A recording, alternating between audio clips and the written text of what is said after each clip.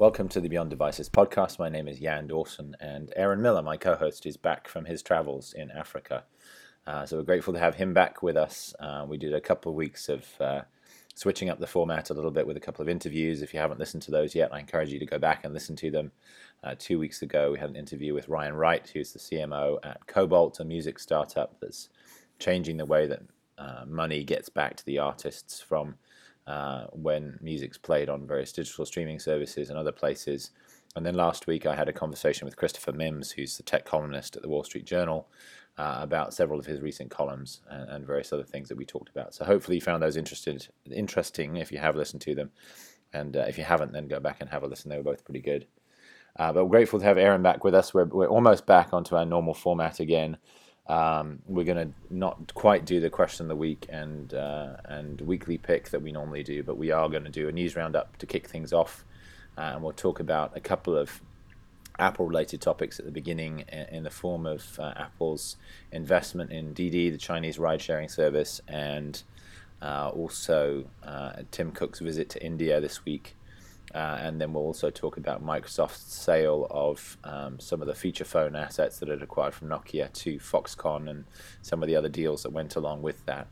And then our major discussion today will be about the announcements from Google's I/O developer conference this week, which is where I've been for the last several days, and I'm still out in California right now. And so we'll spend most of the time talking about mostly the keynote announcements there, so things like the Google Assistant and the Google Home device, Allo and Duo, these two new communications apps.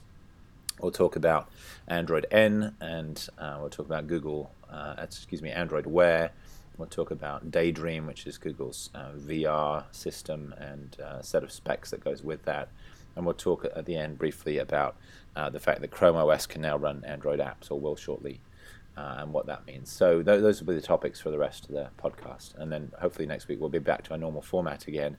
One of the things we're thinking about doing is having Aaron share some of the things he learned about technology use in Africa and Ghana specifically, which is where he spent the last few weeks. So that may be our kind of question of the week topic for next week. We'll see.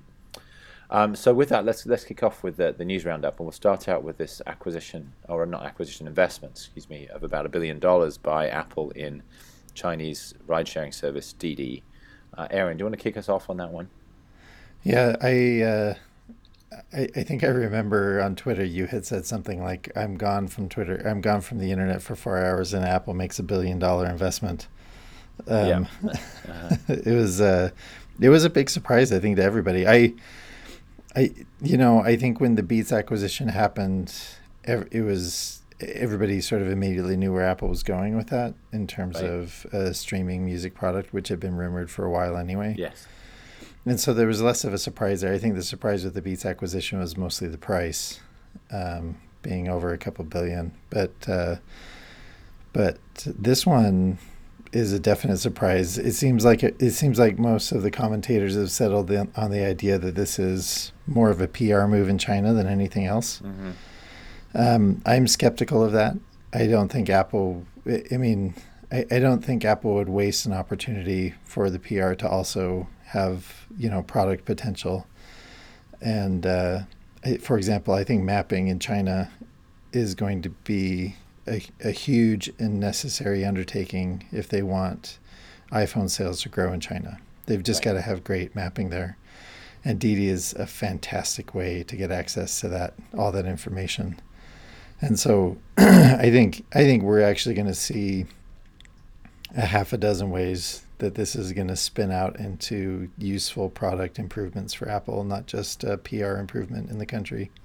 Yeah, that's I think what this deal has in common with the Beats deal too. Because with the Beats deal, everybody was looking for the one reason why they did this. So was this about music streaming services? Was it about boosting accessory sales? Was it about bringing Jimmy Iovine on board to negotiate deals or whatever? So I saw a lot of analysis back when the Beats deal was announced that was kind of trying to find the single reason why it made sense. And ultimately, I think the reason why it made sense was it combined those things.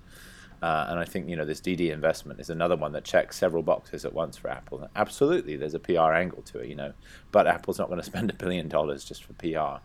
It definitely is a sign that Apple's serious about China. It allows Apple to say, we really want to spend money in China, benefit the Chinese economy and so on. But there's the mapping stuff that you talked about, which I think is a big part of it. There's learning about how people use cars and all the insights you get on cars in general from such an investment, and that obviously can help with Apple's efforts in the car space. And the other thing is that there are ways in which Apple's devices and services can be used by Didi. So whether it's issuing drivers with iPhones, as Uber does in some markets, for navigation and for the driver side of the Uber app, whether it's mapping, mapping apps for drivers as those improve. In China, there's a whole range of other things. Apple Pay obviously could be relevant there too. There's so many other ways in which there can be some synergy. So it's unusual though, and that's the other big thing about this investment, is this is such a departure from what Apple usually does. And we talked several weeks ago about corporate venture capital and how Apple is not a company that engages in it. And yet, here you suddenly have out of nowhere this big billion-dollar deal, and it's not VC structured necessarily, but it's it's the kind of thing Apple doesn't normally do. Apple doesn't normally even make big acquisitions. The Beats one was an exception, and there have only been a couple of that sort of scale, and yet this is $1 billion too, which is another departure.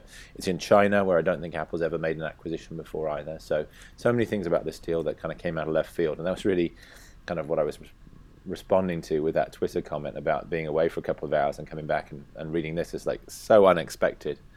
That it's taken a while for people to pass, I think, and I suspect we'll be doing that for a while to come. Carry on. I was just going to say I totally agree, and I think we're going to be surprised. I think we are doing a lot of speculation, and that's natural, following such big news like this, especially unexpected news. But I think we're going to be surprised by some things that come out of this over the next 6 months to 12 months. Yeah, absolutely. And I know there may well be more stuff like this, which would be very interesting to watch too. So the other part of this kind of story about Apple in Asia was Tim Cook actually went out to China. There's been less coverage of that, but he then spent quite a bit of time in India this week as well. And Apple made a couple of announcements around investments in India. Very different nature of those announcements. It wasn't a big investment in existing company, but it was about setting up sort of development centers and various other things like that in a couple of different Indian cities, and some other investments there. And so big commitment. India is obviously a country Tim Cook's talked about a lot in earnings calls recently and really tried to talk up, and we've talked about that on previous podcast episodes too, in terms of the comparability and the differences with China.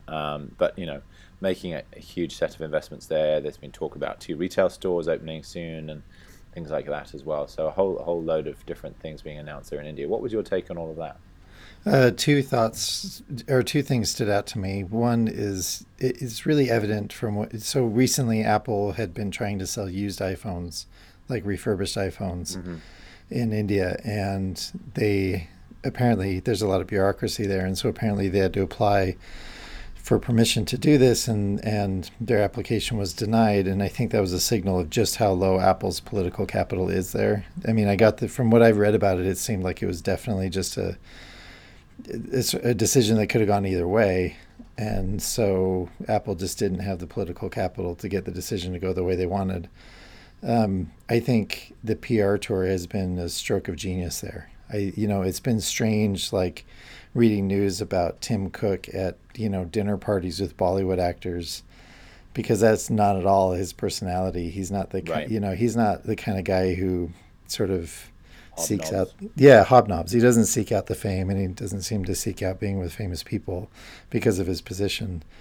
And so clearly this is about endearing Apple to the country, and I think it's really smart, and I think it's really gonna pay off. The other thing that stood out to me was Apple establishing that app incubator. I think they put $400 million into it or something like that. And this app incubator that they've set up in India, I also think was a stroke of genius, because China has not had a shortage of iPhone apps, right, like customized for the Chinese market. But it appears that that's been one of the problems for the iPhone in India, right, is that there aren't a lot of apps customized for the Indian market, and Apple realizes that this is a problem, and so they've created an environment where they can help cultivate more Indian-centric apps. And I also think that was a brilliant move. And, it's funny because if it hadn't been for the Didi investment, I think people would be making a much bigger deal out of this app incubator, because it is also a departure for Apple to do something like this. And it wasn't $1 billion, so it wasn't quite as impressive as the Didi investment, but I mean, it was close to $500 million, and that's that's not chump change. And so I think Apple has made really smart moves over the last 2 weeks in India that I think are very encouraging as far as iPhone growth there is concerned. Yeah, absolutely. Yeah, no, it'll be very interesting to watch that as well going forward. It's clearly a market Apple cares a lot about, but one, as you say, where they've had some real significant barriers, and you do wonder to what extent these investments are the result of conversations with leaders in India about, okay, what do we need to do in order to change this? To what extent Apple's just kind of speculatively saying, we're going to do this, and then go back to the table and say, hey, look what we've been doing. But yeah, it'll be interesting to see if it changes at all, that relationship with the Indian government, because the reasons for disallowing the refurbished phones things were ridiculous. It was about sort of environmental concerns or something, which is kind of crazy when you consider these phones going back into people's hands and being used for another few years rather than going to a landfill is obviously much better for the environment. So it's all pretty spurious stuff and kind of reeks of protectionism. So the third topic we want to talk about with the news roundup was the sale of Microsoft's feature phone business, previously acquired from Nokia a few years back, to Foxconn, and then a variety of other deals around all of this, which had more to do with licensing of brands and so on.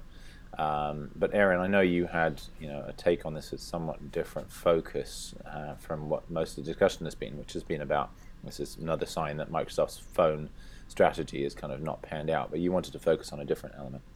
It's the looking ahead that I think is so interesting. I mean, we've talked about Foxconn potentially moving into its own brand before in the podcast, and this is just I think a brilliant entry point for Foxconn. I mean, they're going to be really good at manufacturing cheaply, and that is an essential skill if you're going to be in the feature phone business, because these phones are primarily used in the developing world, so these have to be really inexpensive. And it creates an opportunity for Foxconn to build a brand and then move up the value chain. And I think we're going to watch this play out, and I won't be surprised if it happens even relatively rapidly, where 2 to 3 years from now we're talking about Foxconn smartphones in the same way we're talking about Xiaomi or the other, sort of smartphone upstarts coming out of Asia. And so I think it's way more fascinating on the Foxconn side and what lays ahead than sort of the looking backward at Microsoft's stumble as far as the Nokia acquisition goes. Because I think everybody kind of knows that already, that the Nokia acquisition didn't work out the way Microsoft hoped. And so that's not exactly news. There was going to be a sale of assets at some point. I think we all kind of knew that was coming. I think what's more interesting is that Foxconn was a buyer. Yeah, no, that's very interesting. And obviously there's some precedent for these companies that start out making phones for other people eventually growing their own brands. And, HTC is one of the better examples of that in phones specifically, in that they started out making phones for, say, AT&T and other carriers under their brands, and then only later did the HTC brand emerge. Foxconn's different in that it makes phones at such a high volume as purely as a manufacturer. So it's not just a white labeling operation, but it's a contract manufacturer for others who do all the design and so on. But there are precedents for this stuff, and it will be very interesting to see, with the other acquisitions that they've made recently that we've talked about previously. They're putting together a very interesting set of assets to really go at it with their own brand potentially over time. Well, let's move on from the news roundup to our main topic for today, which is Google's I/O developer conference and the announcements that were made there. We've got a lot of stuff to cover. One of the features of this event and Microsoft's Build event in particular is the sheer breadth of what's announced there. And this time, we were essentially missing anything on enterprise stuff, which has been a big focus at previous I/O. So we even cut back on some of the topics that are normally covered at these events. But even so, there was a very wide range of announcements, and we're going to talk about a lot of those. And I think what we'll probably do is tackle the keynote more or less in order. And the keynote really started with Sundar Pichai talking through some of Google's philosophy and so on, but then going into talking about what's being referred to now as the Google Assistant. There's an interesting capitalization there. Google's the only word that's capitalized in that phrase, the Google Assistant. So Assistant isn't going to be a brand by itself, it's going to be the Google Assistant, and that's interesting in and of itself. But this is really the first time that Google's starting to bring together a lot of things that have been fairly fragmented and sort of spread out through different Google products. Google Now, Google Voice Search, standard Google Search, and a whole variety of other Google products which haven't had a single kind of umbrella brand or a way to be able to talk about them. And it's always been awkward. We've had this problem in the past when we've talked about some of this stuff on the podcast. Is you can talk about Siri, you can talk about Cortana, you can even talk about Alexa at Amazon, but you had no similar kind of umbrella brand to talk about everything that Google was doing in this area. And so the Google Assistant starts to bring some of that stuff together. And then you have this Google Home device, which is going to be an equivalent of kind of Amazon Echo, a device that sits in your home, and which basically is kind of the physical embodiment of this Google Assistant, a way for you to interact with it and ask it questions, make requests of it, and so on. And Google had quite an effective demo video during the keynote that showed how it might work in a morning with a typical family and so on.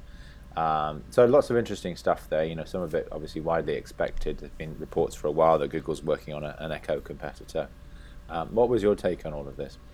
It's shoring up the idea that intelligent assistants are the next platform war to come. I mean, platform shifts are not all that frequent in the relatively short history of consumer technology.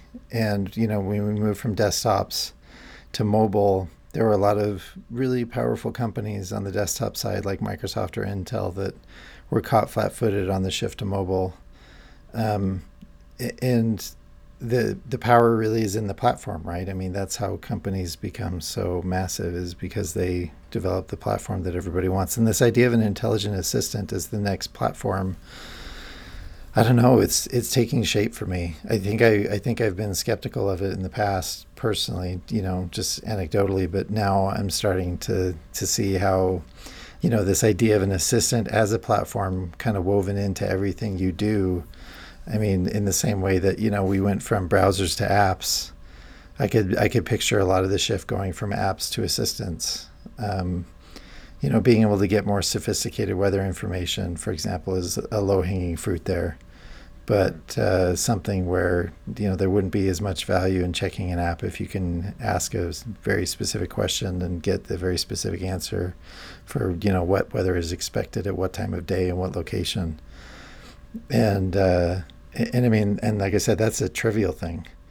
And so the idea of this intelligent assistant as a platform that you can access through chat, that you can access through voice, I think it's pretty compelling. And as somebody who more frequently uses Siri than any of the others, 95% of the time, Siri just feels way, way behind, and in terms of, and primarily because of interoperability.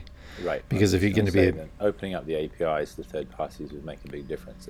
Yeah, because you have to do it if you're going to be a platform. And I don't think Apple has thought about Siri as a platform, but clearly Google and Amazon are, and Microsoft with all of the stuff they announced with bots. And so, this may be the next major platform that's baked into your car, that's baked into iMessage or whatever chat app you use.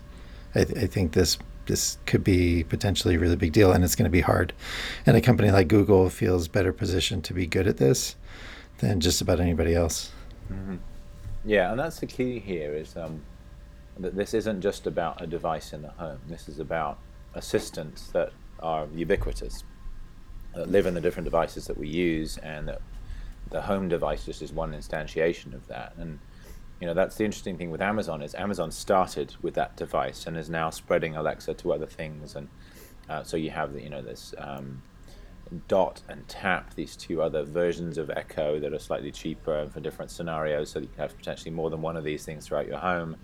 You've got some of the Alexa type functionality showing up in some of their Fire TV devices. There have been reports that they're working on a tablet that has Alexa capabilities as well. So they're coming from the home device and kind of spreading out from there.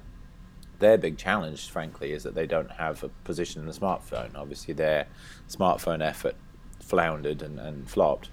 They do have apps on other smartphones, and obviously there's an Alexa app that goes with the Echo on iOS and Android today, and that could become kind of an assistant on its own. But the challenge is always these things are second-class citizens on platforms owned by other people, and so it's never going to be as effective. And I think that's going to be the biggest challenge for Amazon. With Google, of course, they already have massive presence on Android devices, to some extent on iOS devices, and they can obviously leverage that now into the home with everything they've learned from that and all the apps they already have.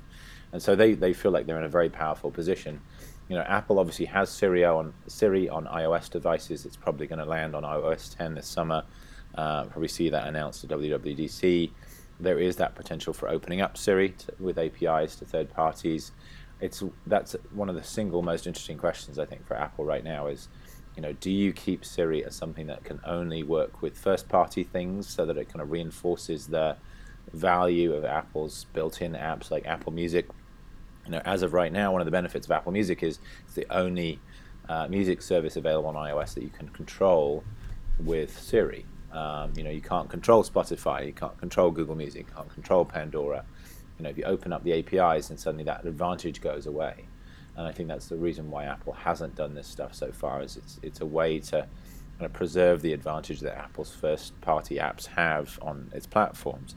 But it's becoming increasingly clear that these assistants are most valuable, as you were saying, when they are open to third parties, when there is that interoperability, where they become a platform. And so it'd be very interesting to see if they do open that up at WWDC. There was this third-party assistant called Viv that was demoed recently, and the huge part of the value of that is, and interesting, that was created by some of the same people that created Siri at SRI. And the big part of the value there is that it works with lots and lots of third-party applications. So that's going to be one of the big questions. The other big question for Apple, of course, is do they need to do an Echo or home-like device? They have the Apple TV, but it's not something that's always on. It may well not be in the room where you're spending a lot of the time. It needs a screen to really be useful because it doesn't talk back to you for today. So, do they need to have some other device for the home? That would be a logical next device for Apple to launch. So all kinds of interesting questions there. I wrote a piece about all this for Tech Opinions this week, by the way, which we'll link to as well, which covers a lot of this. And just to jump in on the device thing, I think this has the potential to be the killer app for smartwatches. I think, if you have because the problem with the watch is the interface. I mean, that's the core issue with the watch being useful. And, when the Apple Watch first came out, people talked about how Siri seemed to be a little bit faster and a little bit smarter, but there are still issues where, it's maybe a delay when you raise your wrist to say, hey, Siri. And so it's not quite fluid. But I mean, if the wristwatch seems like a natural best place, better than, like the Alexa, cylinder sitting on your kitchen counter even.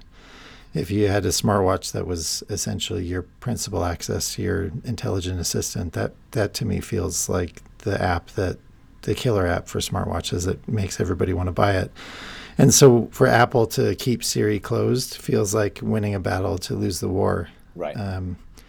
Because if Siri is accessible to all kinds of third parties, and Siri all of a sudden, reaches new levels of power by orders of magnitude, and all of that's on your watch, where with you all the time, really convenient and close, that to me feels pretty amazing. Yeah, and I think the biggest challenge for that is just that Siri doesn't work that well on either phones or watches in terms of voice recognition. I mean, we've all got stories about asking Siri to do something and getting a completely different interpretation of what we actually said. And I think that's one of the things that the Echo does very well. And we had one in our home for a few weeks and just to try it out. And, I didn't find a lot of utility in it as a device, but the voice recognition was phenomenal. Pretty much always knew exactly what I was trying to say. And there are certain advantages that come with a much bigger device that's dedicated to, having a significant, set of microphones that can pick up sound from different directions and do it really well. And it's tough with a phone or a smartwatch that's primarily about other things like display and so on. You're going to squeeze the microphones and that technology into a much smaller space, and it's never going to be quite as effective. And so it's one of the big challenges for Apple is, can they make their voice recognition in particular good enough on these smaller devices that they can compete with something like an Echo or a Home that's dedicated and devoted to just that one thing, and therefore has the hardware to be able to do that really well. The other question that I think is really interesting around all of this is these home devices, and one of the things that Google talked about was this thing will get to know you over time with your permission. They were very careful to add.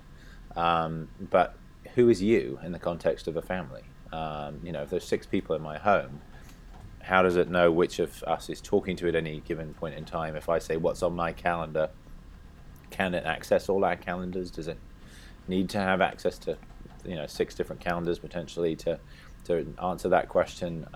Does it answer my questions differently from the way that it answers somebody else's questions? And so there's this whole set of questions about profiles and so on for different users within the home that I think these devices have to deal with, which say a more personal device like a smartphone or a smartwatch doesn't have to deal with.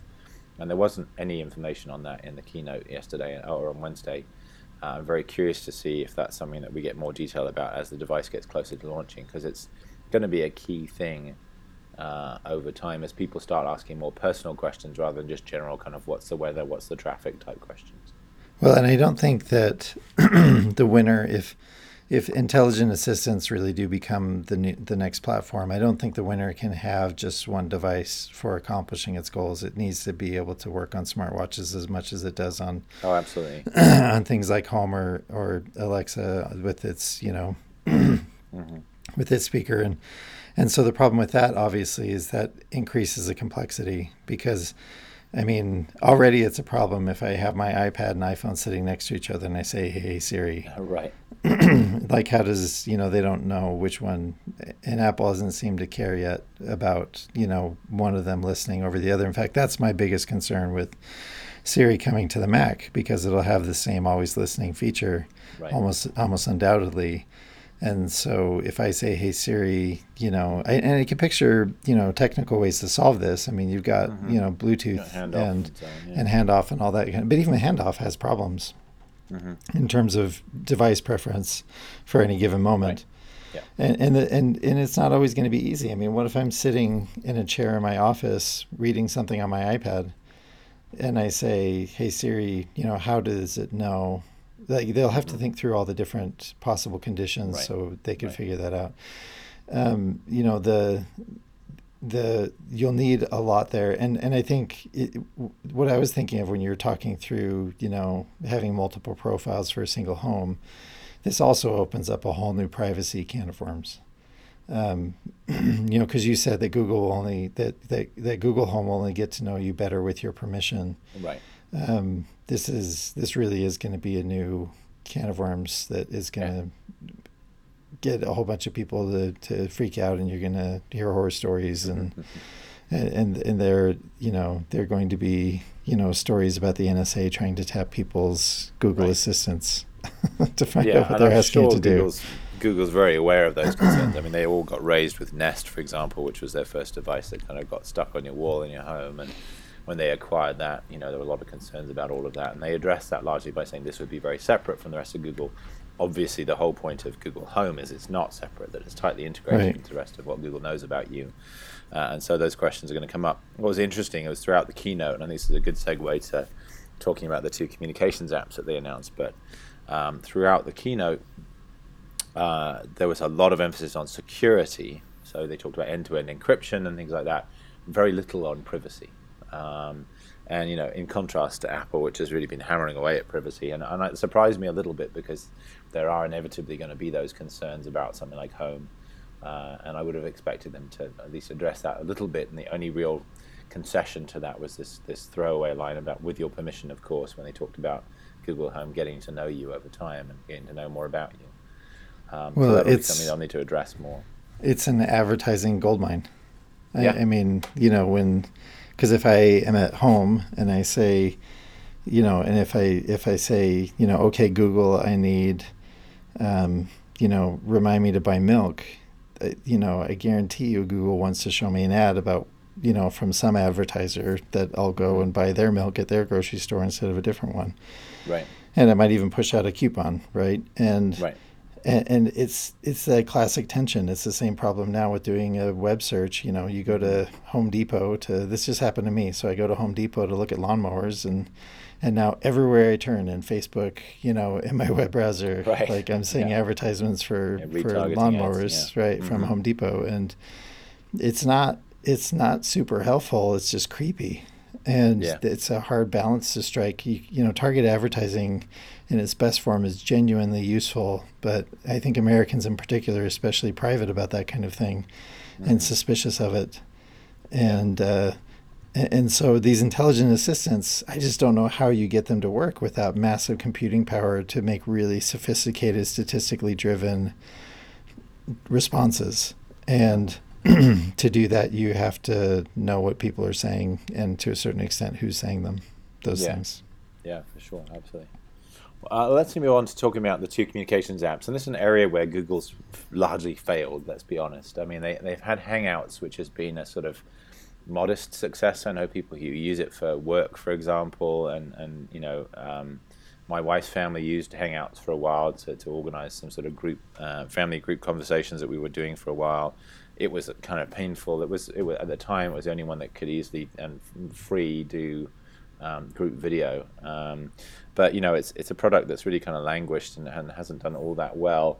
And yet, there wasn't even Google's only effort in this area. They've had a whole bunch of different efforts around messaging, around they had Google Talk back in the day. They've had Google Voice for voice calls and so on.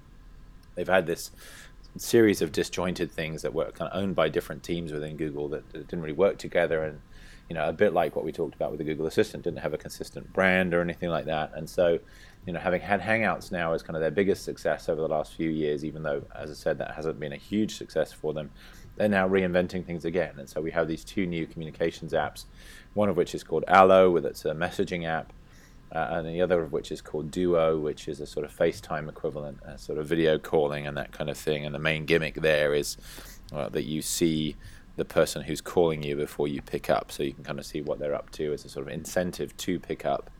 Presumably it could also be a disincentive Right. if you saw somebody in a scenario where you weren't really all that keen to engage with them.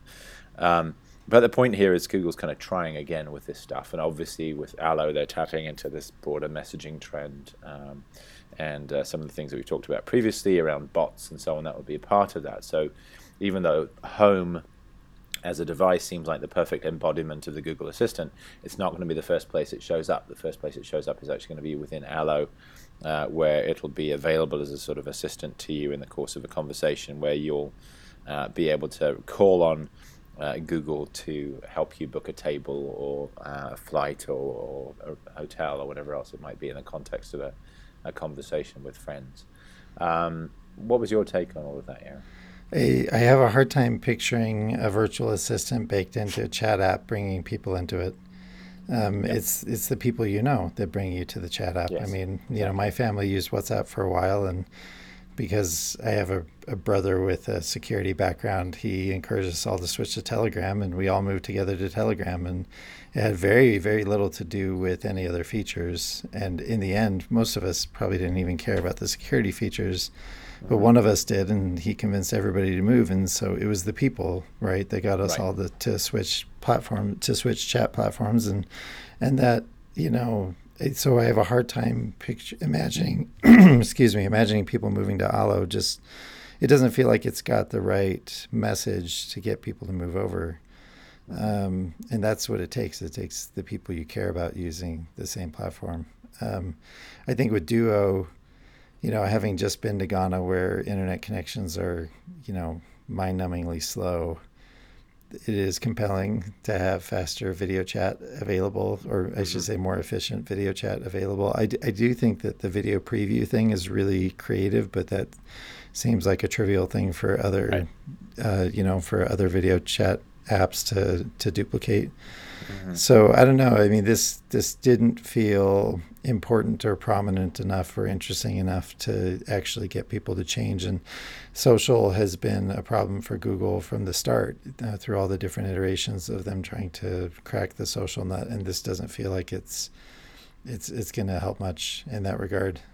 Yeah, no, it's one of those things. I was kind of every time I say duo, I want to finish the phrase by saying do over, because this is like a do over in both these areas for Google. And then that's the problem. They're kind of resetting everything all over again. You finally built some traction around Hangouts, and now you kind of reset the clock again with a completely new app. And it just feels like they keep trying and failing. And I absolutely agree with you what you said about Allo, that it's really about the network effects that come from all your friends being there that drive you to use something like this. And for all that it might be very clever and so on, and from a feature perspective, that's not what draws people in.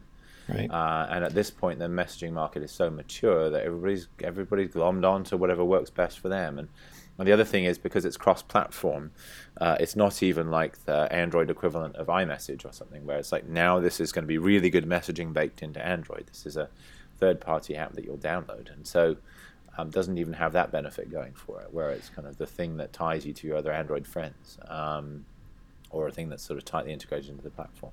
I would say one other thing about Allo. I think the idea of having intelligence baked into a chat app is a good idea, but I think focusing on usefulness is the wrong way to encourage people to switch. I think the focus should be on fun.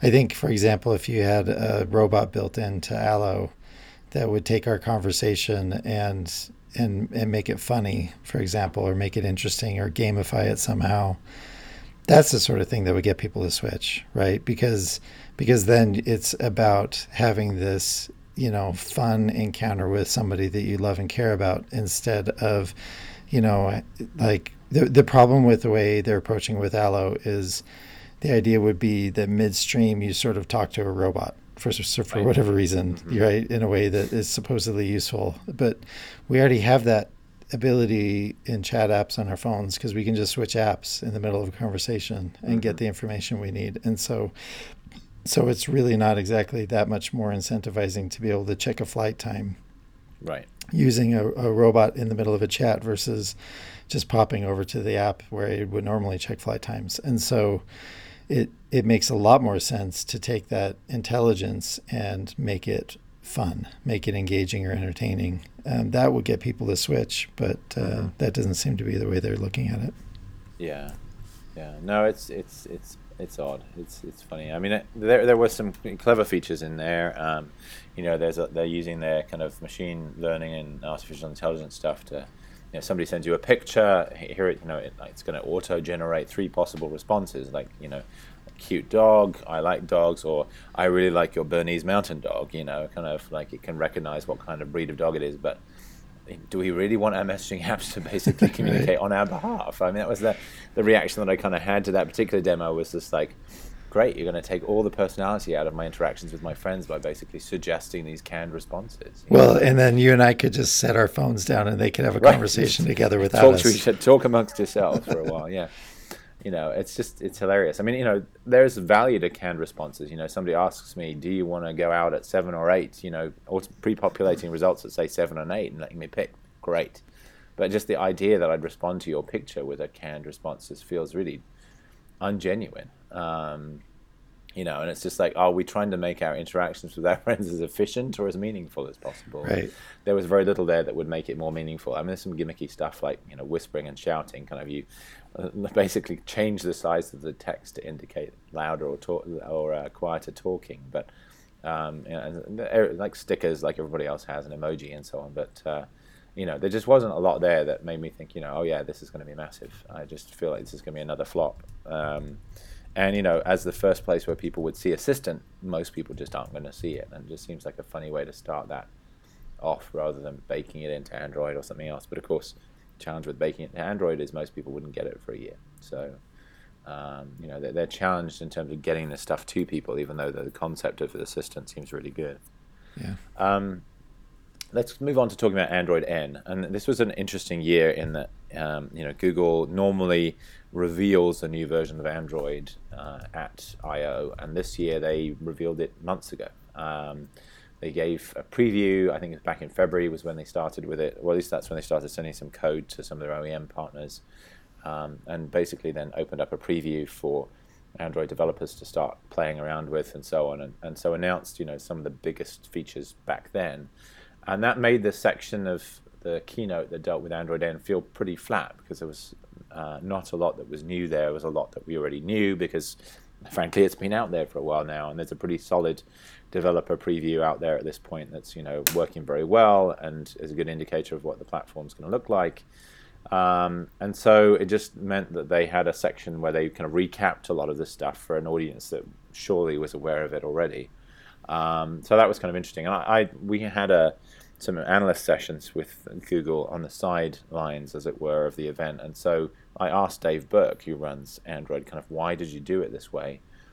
And really, he said, what the challenge is with the way the timing has worked so far is that the release gets out so late in the year that flagship phones that are due in the second half of the year basically miss it.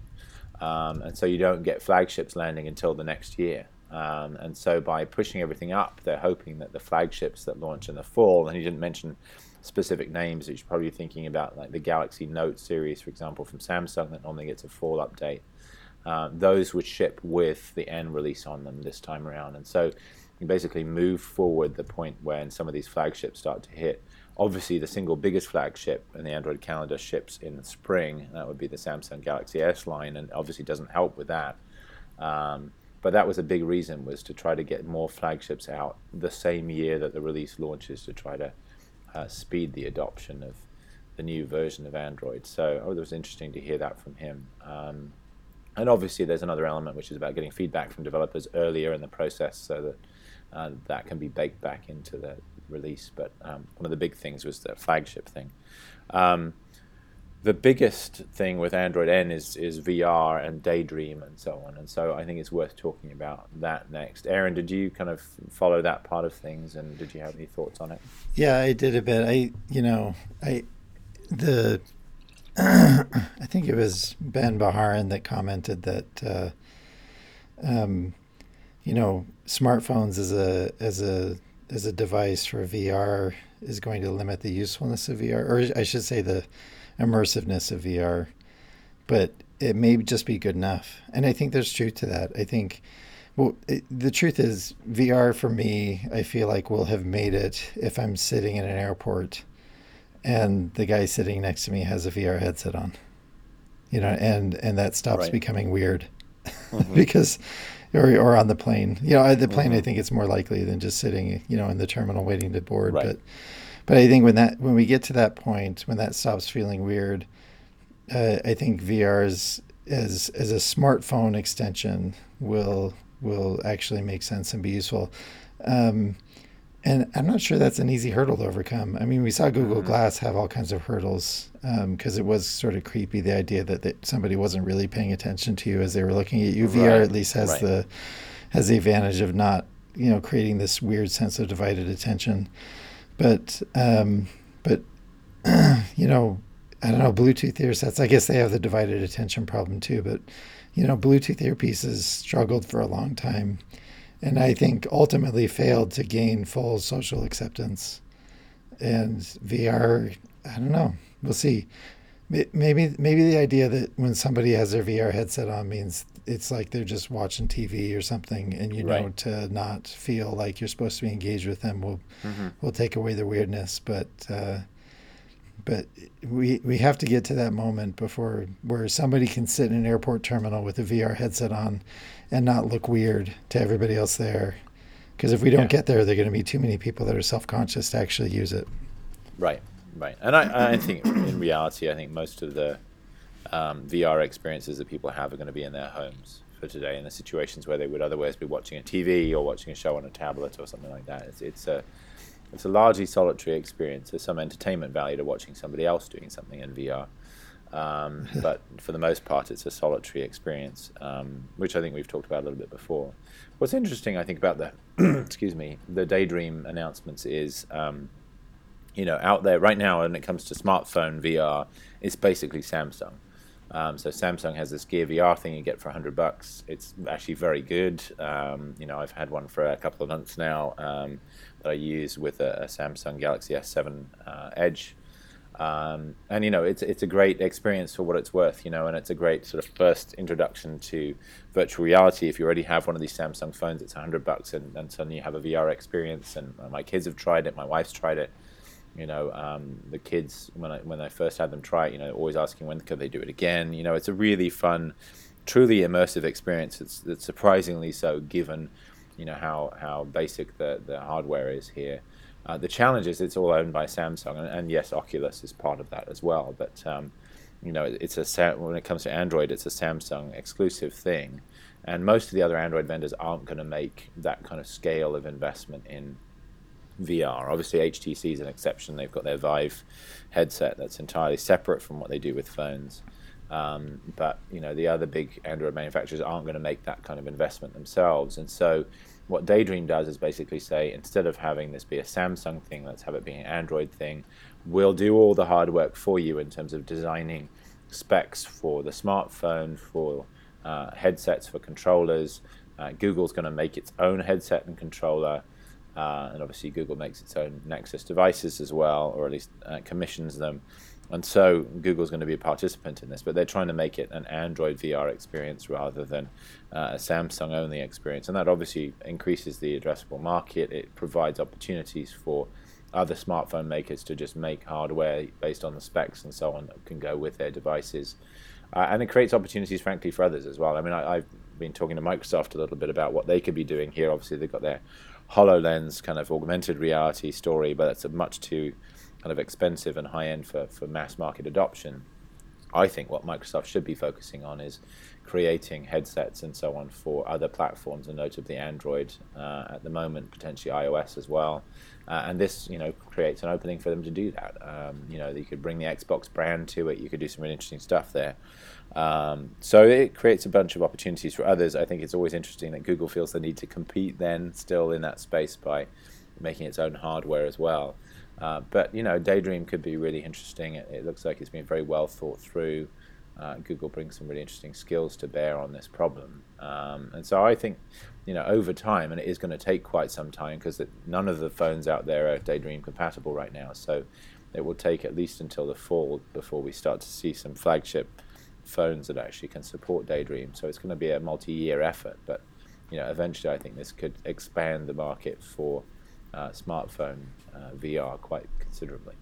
Your comment about Microsoft and making headsets for other platforms just now made me wonder why we haven't seen more of a push from a third-party vendor, a more substantial push from a third-party vendor on iOS.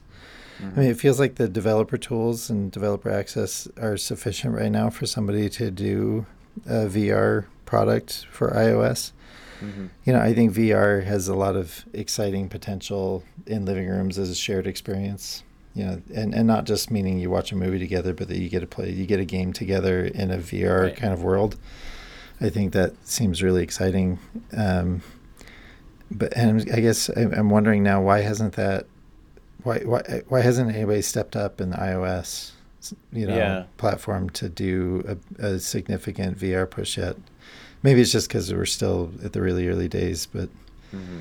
but it, I don't think it's a lock that Apple's going to be the one to do it.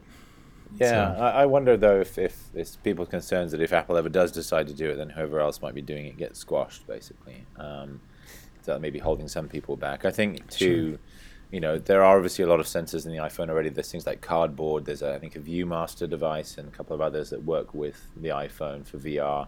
So there are devices out there, but it's tough when the device hasn't been optimized for the use case. There are limits to what you can do, and I wonder if that's to some extent holding things back too. Yeah. And obviously Apple would have to make the decision to better serve those. And what we saw a number of years ago was Apple opening up, for example, notifications and things like that in such a way that it opened the door for smartwatches. And several years later, Apple came in with the Apple Watch. But in the meantime, it enabled things like Pebble and Fitbits right. and so on. And so it may well be that Apple's first step in VR is, either this year or maybe next year at WWDC, announcing, okay, the iPhone now has these new sensors and does this other stuff that enables third-party VR devices, and then 2-3 years down the line, you suddenly see Apple VR. It does seem like that could be one way it goes.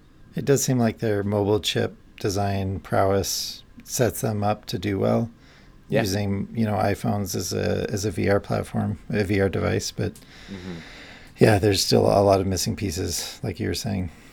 Right. Yeah, absolutely. So one other thing that was announced during the keynote was Android Wear enhancements. I think that was striking just for how incremental it felt.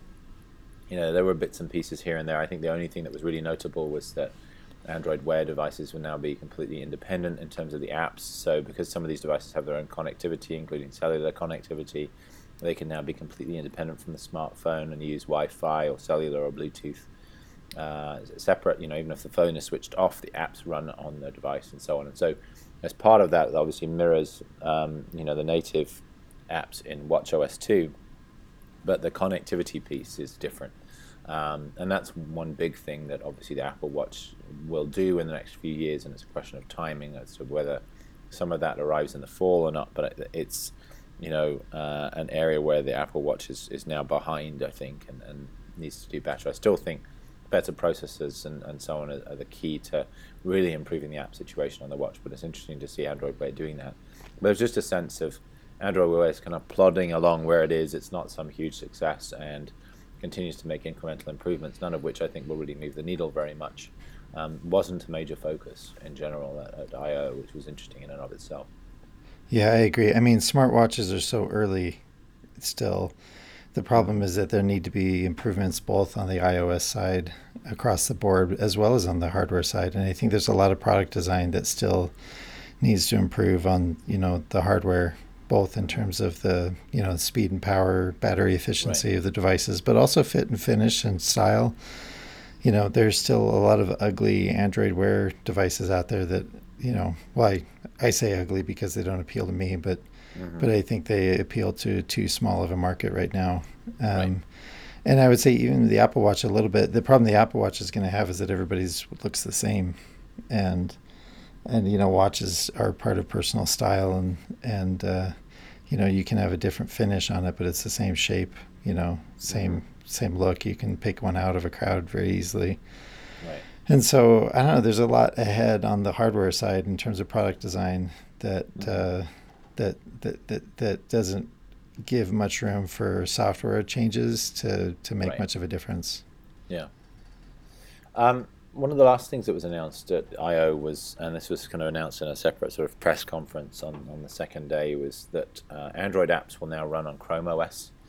There have been one or two apps that have kind of been optimized and sort of ported over in that way, but the way that Chrome OS will work going forward, Android apps will just basically be able to run there, and they run in Windows. They can be resized and so on. So they'll act a lot like native applications on Chrome OS, and they've done that basically by building a version of Android into Chrome OS, and the app runs there and it sends outputs to the Chrome UI, and then when you click on something or type on the keyboard or whatever, it sends those inputs back to the little Android version that's running there. And so it basically means that any Android app can run there.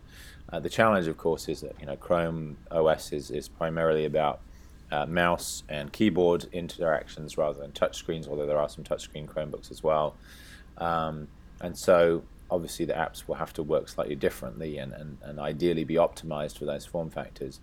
A big reason why Google's done this, and this again was something that came out of one of these side analyst sessions that I attended, is that for enterprises, and especially for knowledge workers that rely heavily on specialized enterprise applications, those haven't been ported to Chrome OS. Nobody's bothered to do that. Whereas many of them have been ported to Android. And so you just bring the Android port back into Chrome OS again, and suddenly you have access to the Office applications, for example. You have access to SAP's applications and a bunch of others. And so there's an opportunity there that Google thinks it can kind of break down some of the barriers to adoption within the enterprise by doing this. Obviously, it also just dramatically increases the number of apps available on Chrome OS, even for consumer use as well, which may increase the appeal there slightly. But yeah, I thought that was interesting. Something that developers are going to have to watch carefully, because some of those apps really won't work very well on Chrome OS, given that they're designed to be used with touchscreens. And so to make sure they don't get a bunch of negative reviews from Chrome OS users who don't like the experience. Yeah, but let's be honest, that hasn't stopped Google before. I mean, indeed, tablets being the obvious example. Yeah, exactly. I mean, as the mobile space has changed over time with bigger screens, eventually tablets, phablets, like, Google hasn't really made much of an effort to ensure, right-sized, right-working applications um, across multiple devices. And so Yeah. I think Google's attitude is just, well, heck, let's just open it up and see what people do. And I mean, there's some appeal to that, obviously, but I know there's an extent to which you kind of need to shepherd developers, or otherwise you get really subpar customer experiences. Right. Another interesting thing that came out of that session was I asked the question, you've got Chrome OS, you've got Android, and surely at some point these come together, and there have been a lot of reports about that over the last few years. And, the response was, yes, obviously we think about that. We talk about it a lot. We don't feel like we're ready to do it yet. These things were designed and optimized for different form factors that have very different requirements. And so they need to exist separately for those reasons. But the reality is there's more and more cross-pollination going on. And, this Android app's running on Chrome OS is one example of that. The way that Chrome OS updates itself in the background, and then just you have the new version next time you restart it, that's coming to Android with Android N. And so there's a lot of that cross-pollination going on, and as that continues to happen, it gets easier and easier to merge these two things eventually. So it continues to feel pretty much inevitable that will happen at some point, even though they're not quite ready to announce that just yet. It's Google's version of Windows Everywhere. Well, exactly, yeah. Although the interesting thing is, and this kind of goes to your point about tablets, and another question that somebody asked of Dave Burke, who runs Android, in one of these sessions was, to what extent are you thinking about the different form factors that run Android and investing in those separately? And his response was very clear that the vast majority of devices running Android today are smartphones. That market's an order of magnitude bigger than any of the other Android markets, whether it's tablets, whether it's wearables, whether it's TV. So smartphones continues to be where the focus is. And that attitude is obvious if you look at how Android performs on tablets and so on. And they've made some modifications in terms of multitasking and so on in Android N. But for the most part, it's indicative. They basically are so focused on smartphones that some of the other elements get neglected to some extent. And this is why, the smartphone opportunity is just so much bigger for them compared with, Apple, where the iPad is a big opportunity in and of itself. And they're very keen to make the Apple Watch into a bigger opportunity too. Well, and I think that's what Apple understands is you have to cultivate these other platforms. They're not gonna grow totally organically. Right. You have to help them go along. Yeah, absolutely. We're kind of coming up to the hour mark, and so I think we need to wrap up this episode. I think the other thing that we haven't really talked about a lot that sort of pervaded a lot of what was at I/O was machine learning and artificial intelligence and how important that is to a lot of these efforts, whether it's VR, whether it's Google Assistant, whether it's Allo. It was there throughout, and there were some comments from Sundar Pichai towards the end about the investment they're making in specialized chips for this kind of stuff, and also the AlphaGo stuff recently, where AI made big breakthroughs there. We could go on and on about all of that, but it's clearly an undercurrent to everything that was talked about. It's a major advantage for Google at the moment. It's clearly something that Facebook is investing heavily in as well, and others too. And I think over the next few years, it's going to become clearer and clearer just how important that is as a differentiator. And it's obviously a challenge to Apple as well to continue to try to keep up in an area that's not necessarily been part of their sort of set of skills in the past, but will become increasingly important going forward. Any last comments from you, Aaron, on all that we've talked about? No, we're just set up for WWDC now, so yeah, we'll be there in a couple weeks. We'll talk about that in a few weeks' time, but that will be very interesting to talk about, the differences between these various events that we've been discussing. Right. Okay, well, thanks, Aaron, for being with us again. I'm grateful to have you back again. Thanks to all of you for joining us and for listening. You may have heard throughout the episode that I'm struggling with a bit of a cold. I lost my voice this week, and it's mostly back now, but I've been sucking on cough drops throughout the episode, so hopefully you haven't heard too much of that.